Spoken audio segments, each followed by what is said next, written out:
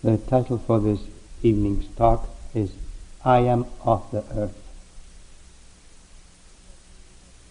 I'd like to start by relating three stories that bear on that title. The first one is a story from the Talmud. And just read some sections here. Once two farmers were fighting over a piece of land. Eventually they decided to take their case before the town rabbi. The rabbi took the two farmers to the field they were arguing over. As they stood there watching, he slowly bent down and put his ear to the ground. He stayed there for some moments in silence. Then he stood up and looked again at the two farmers and said, "My friends, I've been listening to the land, and the land has spoken. The land says it belongs to neither of you, but rather that you belong to the land."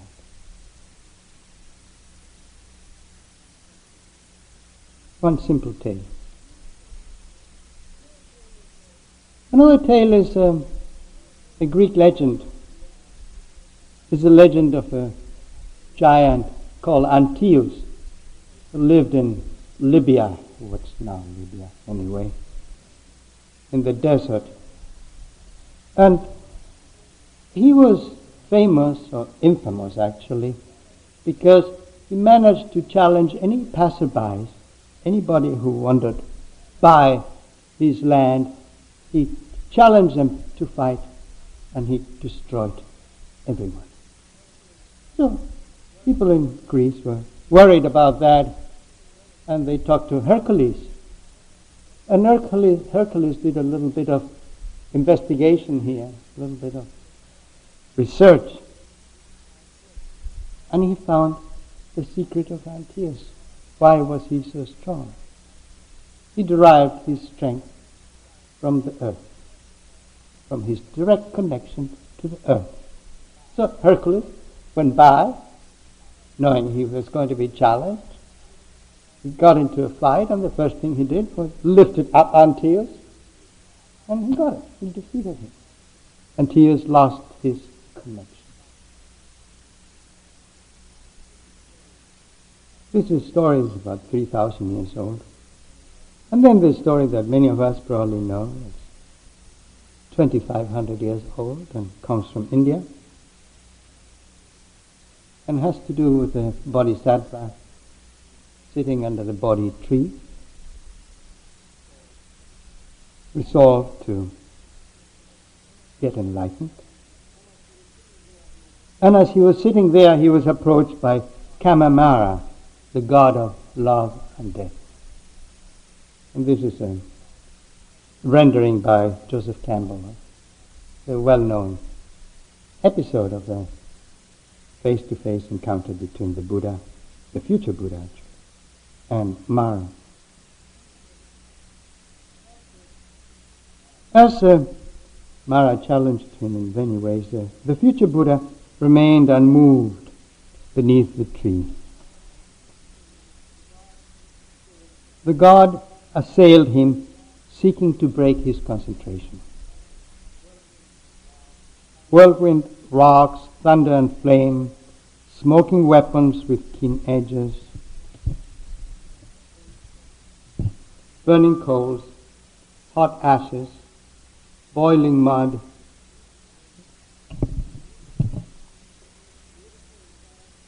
blistering sands and fourfold darkness, the antagonist hurled against the Savior, but the missiles were all transformed into celestial into celestial flowers and ointments by the power of Gautama's 10 perfections. Mara then deployed his daughters, desire, pinning, and lust, surrounded by voluptuous attendants, but the mind of the great being was not distracted. the god finally challenged his right to be sitting on the immovable spot, flung his razor-sharp discus angrily, and bid the towering host of the army to let fly at him with mountain crags. But the future Buddha only moved his hand to touch the ground with his fingertips, and thus bid the goddess Earth bear witness to his right to be sitting where he was. She did so with 100,000 roars, so that the elephant of the antagonist fell upon its knees in obedience to the future Buddha. The army was immediately dispersed, and the gods of all the world scattered garlands. So these are three stories that, from very different traditions, bear witness to how emblematic, how symbolic is our connection to the earth.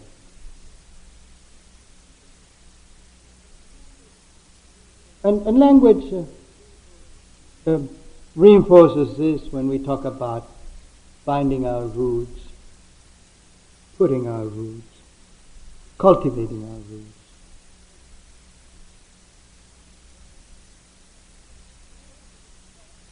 But earth is not just a metaphor. In fact,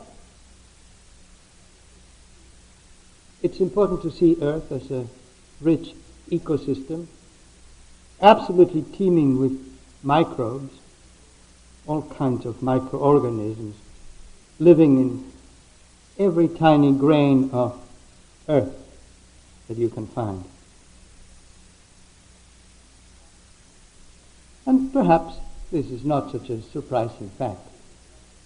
But what may be a surprising fact is that we too are teeming with microbes.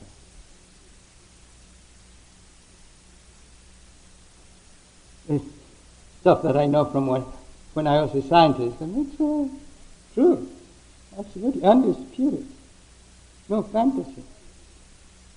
This body here, and true of every other body as well, roughly, it contains 10 to the 13 cells. And saying 10 to the 13 means 10 followed by 13 zeros, or 10 trillion cells. Cells of my body, of your body. In that order. If you count the microbes in here, there's 10 followed by 14 zeros. It is amazing, and it's true. There's 10 times more microbes in this body than cells that I could call mine. In other words, there's 100 trillion microbes. What are these microbes doing?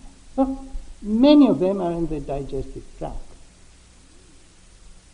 But many others are located on the skin, for instance, on the tongue, on the inner mucous membranes of the body. In fact, if you study the ecosystem on top of the tongue, you'll find that it's different from the ecosystem underneath the tongue. Different population of bugs. Look there. It's an incredibly rich system. So they're just as much earth in a way, because microbes could be seen as earth. See, that's what mostly populates any bit of earth, as people, in fact. And they are very essential. In fact, studies done to create germ-free animals show that these animals die very, very quickly. They are very, very fragile. The immune systems, of course, are practically non-existent, but also many functions are just not being performed, because they are functions that our allies in here are supposed to perform. So, in a very literal sense, we are part of the earth. Now, do we really appreciate that? Do we welcome them? Do we honor them? Come on. Haven't you seen the commercials on TV with the villains in the forms of microbes? They are our body mates, really. Roommates, body mates, if you will.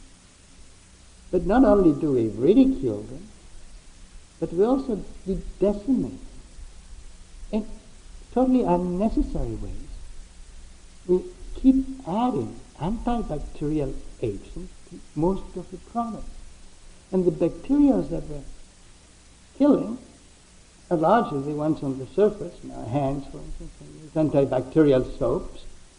And what we do is we deplete our skin of this bacteria while protecting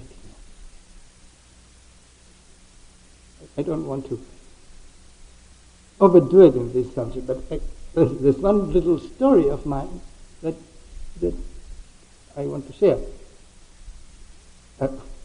Some years ago I had I didn't even have a urinary infection, but the doctor thought I had a urinary infection.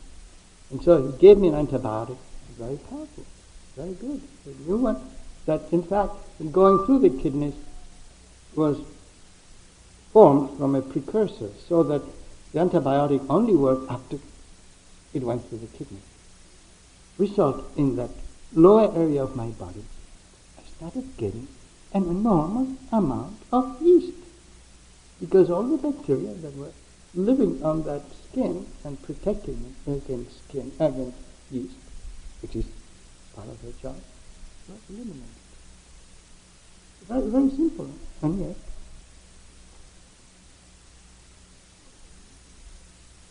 so we treat ourselves like swimming pools rather than ecosystems, really.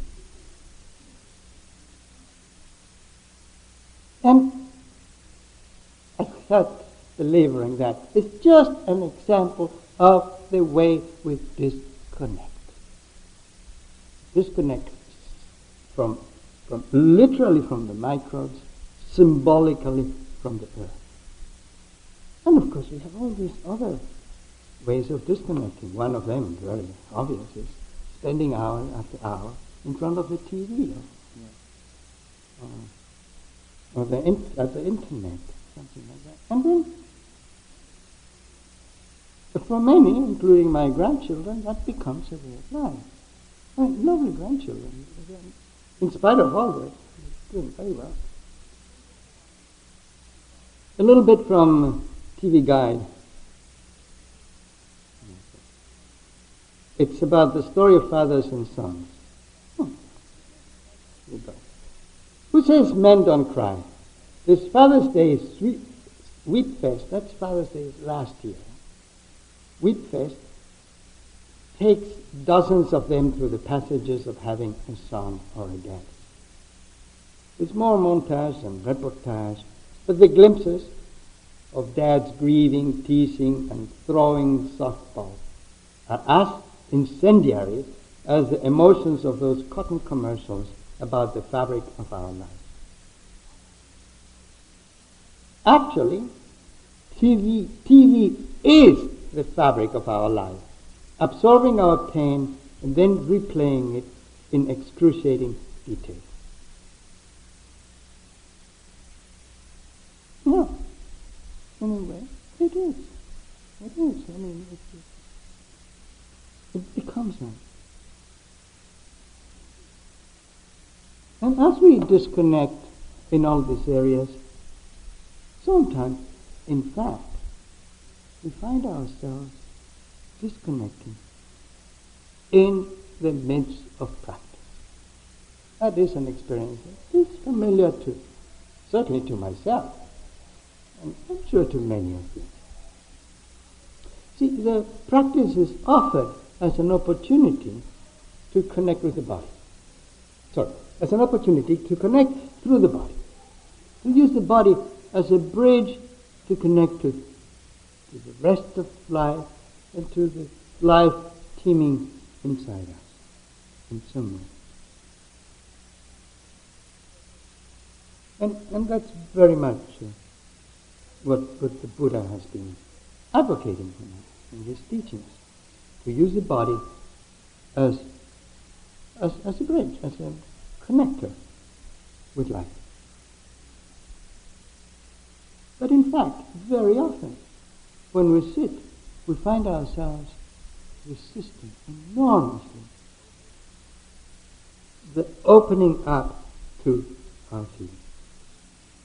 What comes up immediately, very soon, is picking out from experience what I like, what I don't like, or what is, I don't care, because I neither like or dislike. So I don't waste any time on that. And in the process, of course, it's goodies for the eye. The eye is delighted to go for these things, and in doing so, doesn't cross a bridge of connection. It just decides to use the practice as a way of, again, trying to get what it wants, or trying to keep away what it doesn't want.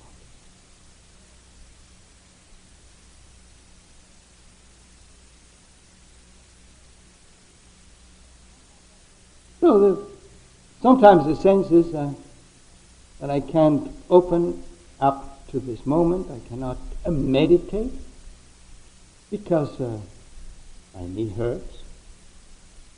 There's something unpleasant, and I concentrate on that unpleasantness, no openness. Yeah. Or I have a cold. Or, this neighbor that we always have who makes a lot of noise, or will breathe very heavily, or I'm sleepy. And all this,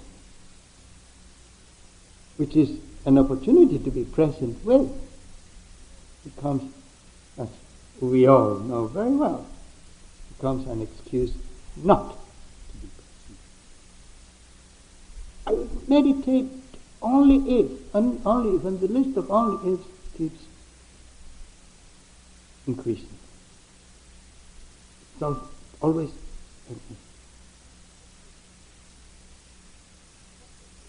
And just as in the regular sittings, there's that difficulty of opening up to the experience, to the direct experience of whatever it is. Forgetting whether it's pleasant or unpleasant, just opening up to that. Here in a retreat like this, where the opening up is also towards the retreat, to the other people in the retreat, towards the children in the retreat. The same kind of mechanism can come into action. I would be able to really be open and enjoy this retreat if it wasn't so chaotic.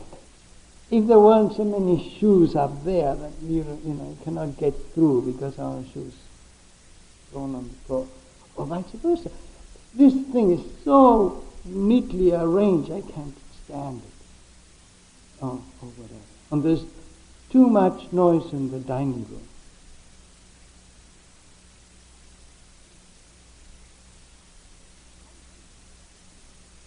And all this is valuable. They are valuable observations. But what's important is to take a moment to see whether, in fact, these are not just the result of a reluctance to connect, a difficulty to connect, period. To connect inside and to connect outside.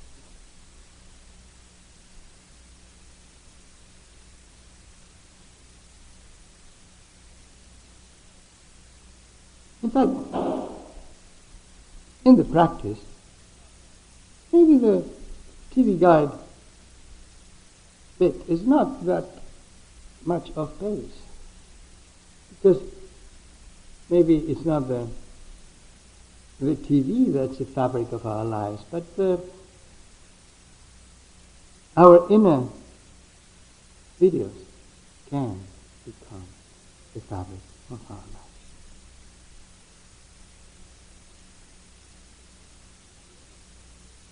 What's very important in the practice, however, is that as we see all these resistance come out, as we see our difficulty in rooting ourselves into experience, we are aware of it. We don't just let it slide by and distract ourselves with something else. We inevitably are touched by this phenomenon, by the resistance becomes a visible contraction for ourselves, painful. And side by side with that, we have inevitably enough opening, even though it may not feel like that at the moment sometimes, inevitably enough opening to discover a deep longing to connect. Deep longing. So things start happening. We notice the contradiction between this yearning to be one with, we can call the earth, which is also with everybody else. There's that yearning, and there is a recognition of the obstacles, the recognition of this bridge not being easily available.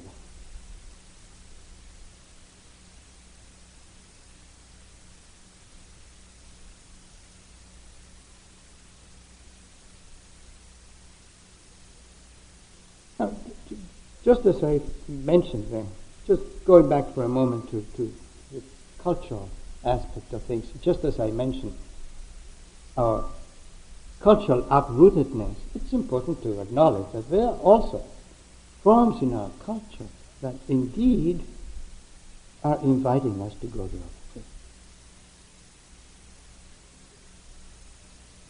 Yes? Would it, yeah, left?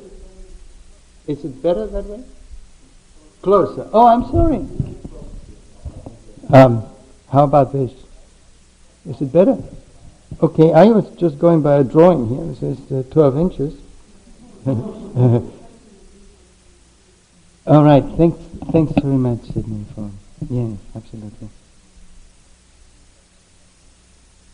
You caught me at the right moment too. Very because I was just shifting gears a little bit for a moment. I wanted to shift gears again to acknowledge that as in our culture there's also honoring of our roots in so many ways, and of course, very importantly, honoring the family, honoring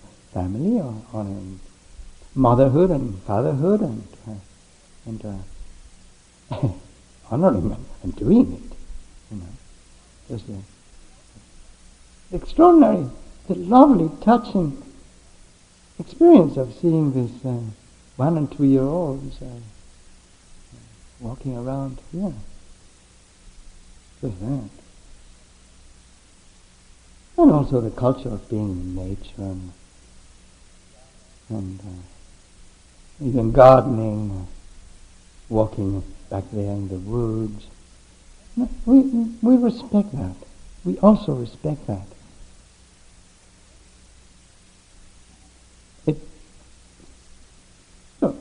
We cultivate those myths just like those traditions, just as in the 3 stories that I told. In Latin America, where I come from, and where some children here come from, there's a tradition that I find very meaningful for me, which is an Indian tradition. And you see that done in the homes of most ordinary, not rich, not middle class people, particularly those who live in houses with a dirt floor and adobe houses. Whenever they drink, and sometimes they drink a little more than they ought to, but whenever they drink wine, which is the only thing that really counts, they pour a few drops of wine to the ground to drink, to honor Pachamama, which is Mother Earth. So we share the wine with Mother Earth.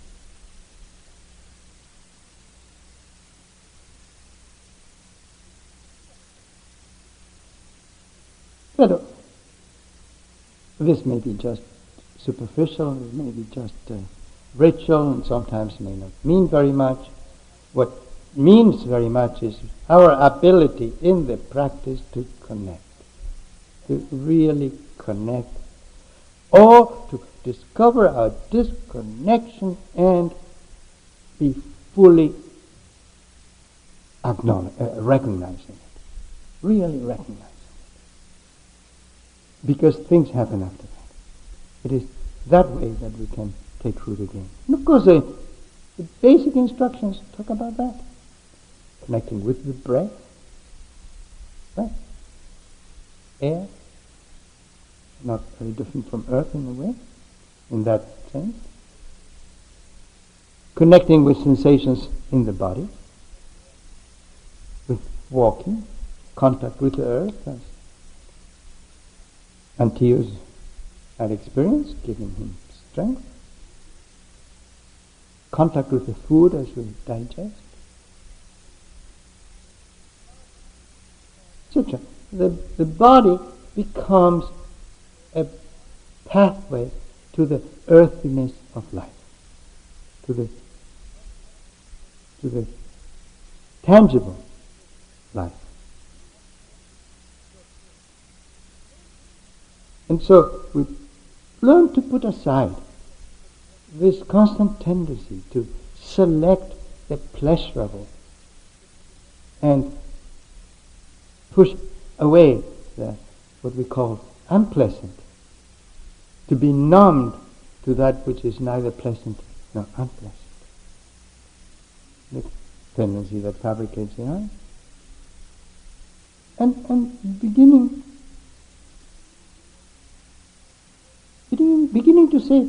to find where we belong in this undescribable world. So I'm so hesitant to put all this in words, you know. I wrote there on the piece of paper the web of life, but I say the web of life and it becomes words. So I'm not sure how to convey that directly, except by the very experience that you all have touched in the practice, which is a testimony to a connection that we have with life that goes well beyond what the mind can explain conceptually. The true fabric of life, not the TV fabric of life. That which is experienced by touching, by hearing, by seeing, by tasting, by smelling, and by allowing our heart to stay open.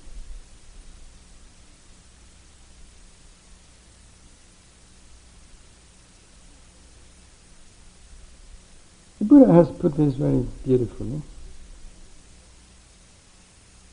in a sutra that he dedicates to his son. It's an advice to Rahula, his son. I'll just read a little bit. Rahula, he says, develop meditation that is like the earth. For when you develop meditation that is like the earth, arisen agreeable and disagreeable contacts will not invade your mind and remain.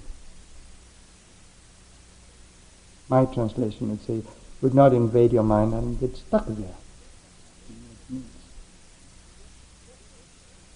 And he goes on.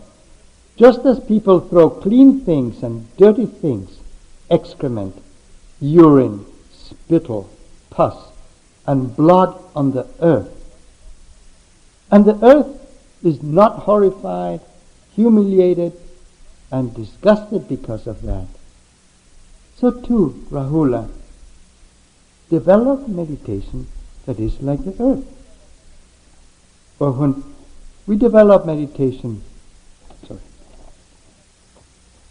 For when you develop meditation that is like the earth, arisen agreeable and disagreeable contacts will not invade your mind and remain.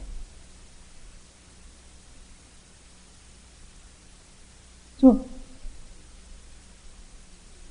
it's very clear, I think, in the gritty-nitty of practice. And I think it's also clear here in the practice that we do, call it interpersonal practice, a practice that we do in relating to the rest of the retreat, in relating to this village, as it were, that we have created for the duration.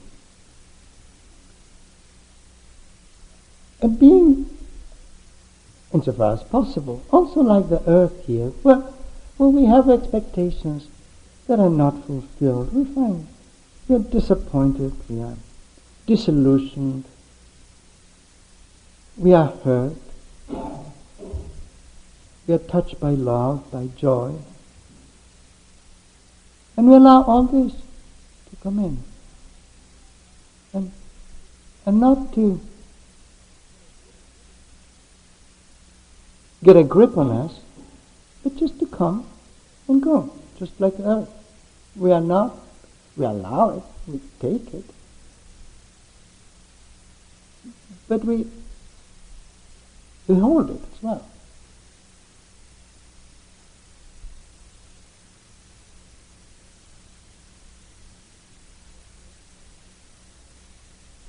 Elsewhere, the Buddha says something similar.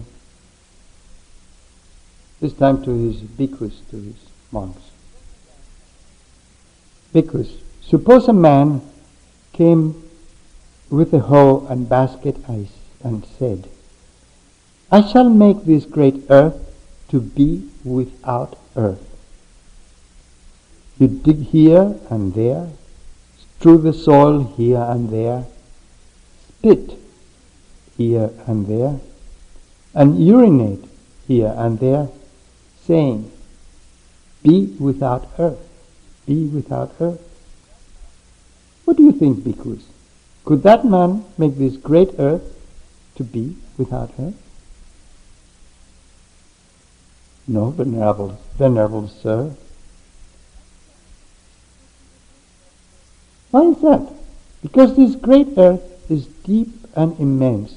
It cannot possibly be made to be without earth.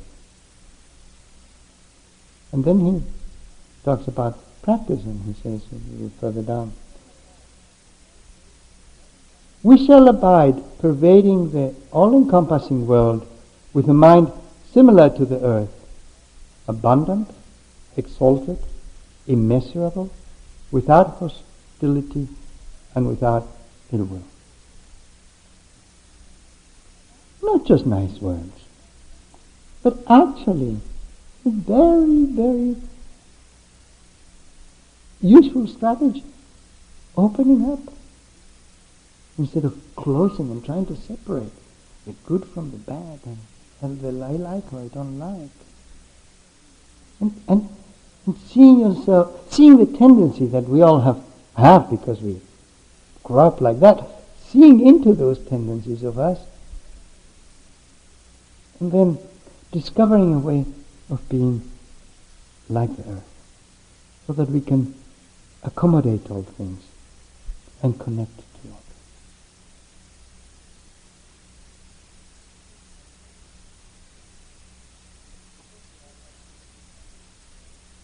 In closing, I'd like to share Don Pablo Neruda with you again.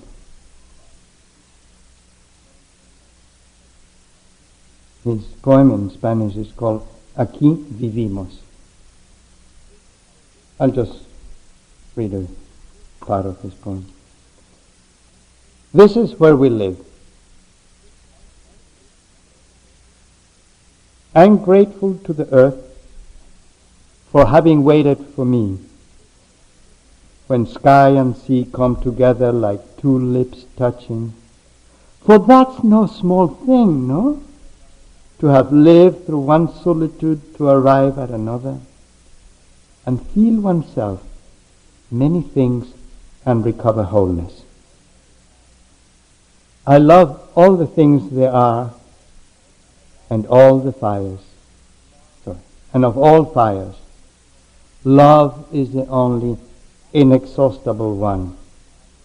And that's why I go from life to life, from guitar to guitar. And I have no fear of light or of shade. And almost being earth myself, I spoon away at infinity. So no one can fail to find my doorless, numberless house, there between dark stones, facing the flash of the violent salt. There we live, my woman and I. There we take root. Grant us help. Help us to be more of the earth each day. Help us to be more of the sacred foam, more of the swish of the wave. That's it for a moment.